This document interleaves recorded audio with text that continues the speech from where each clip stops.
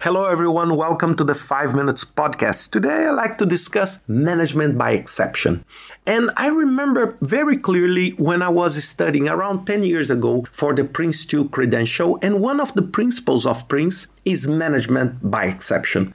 And this became, since that time, an extremely relevant topic for me in my day-to-day work.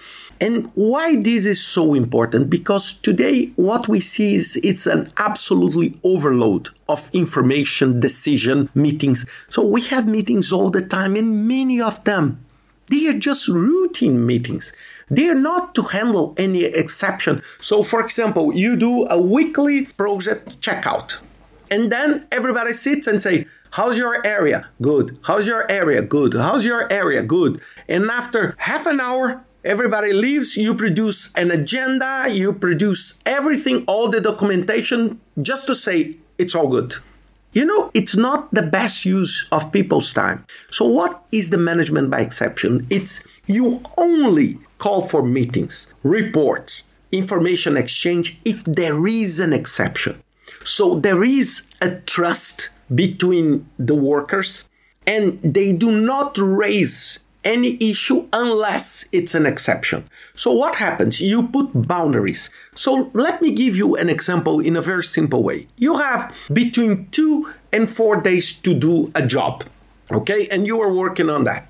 So if you do it in 2, if you're doing and forecasting it in 2 or 2.5 or 3 or 3.5, you don't report to anyone. You don't raise a flag and say, look, problem, no. You only raise a flag if you reach and surpass 4 days.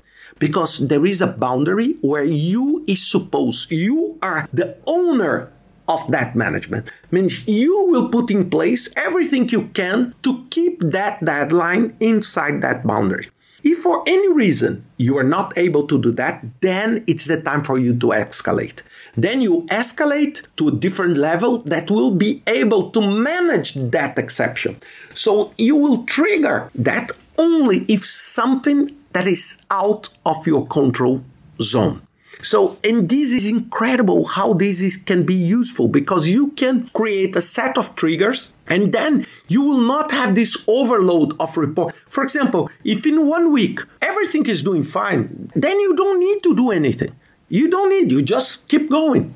And this is the magic for me of management by exception. And this can be work because it's not because I started saying that this was part of Prince2 that you should use this only with Prince2. You can use this with anything. You can use this with Agile. You know, I don't like very much this, I would say, sacred approach. Like, for example, I need to do the daily Scrum every day. But, you know, if everything is doing perfect, there is nothing, everybody knows what to do. Why you should do that? I know people say, oh no, because this is the root of Scrum. Okay, I respect that. But this is what I want you to think about. So management by exception is you only trigger things if you see a red light. Okay, if you see. And of course, what is important?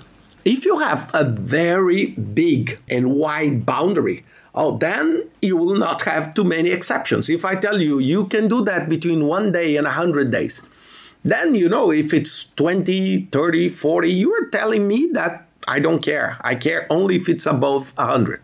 But if you tell me that your boundary is between 1 day and 1.1 day, then it's a very different thing. Remember, every time that you have a very limited range, you will have far more exception. So this is the magic of management by exception. So how wide should be my range that I can empower my team, that I can empower the results, reduce overload without losing control of everything? And this is the magic and the challenge of management by exception. Remember, everything that goes to an exception has an overhead cost, because someone will have to prepare a report, someone has to analyze the report, someone has to sit and decide on that. So remember this, because many people think that, okay, I'm building a software or I'm building a house, and you think that just the software is just the coders or the testers or the people and the software and the hardware engaged on that. It's not.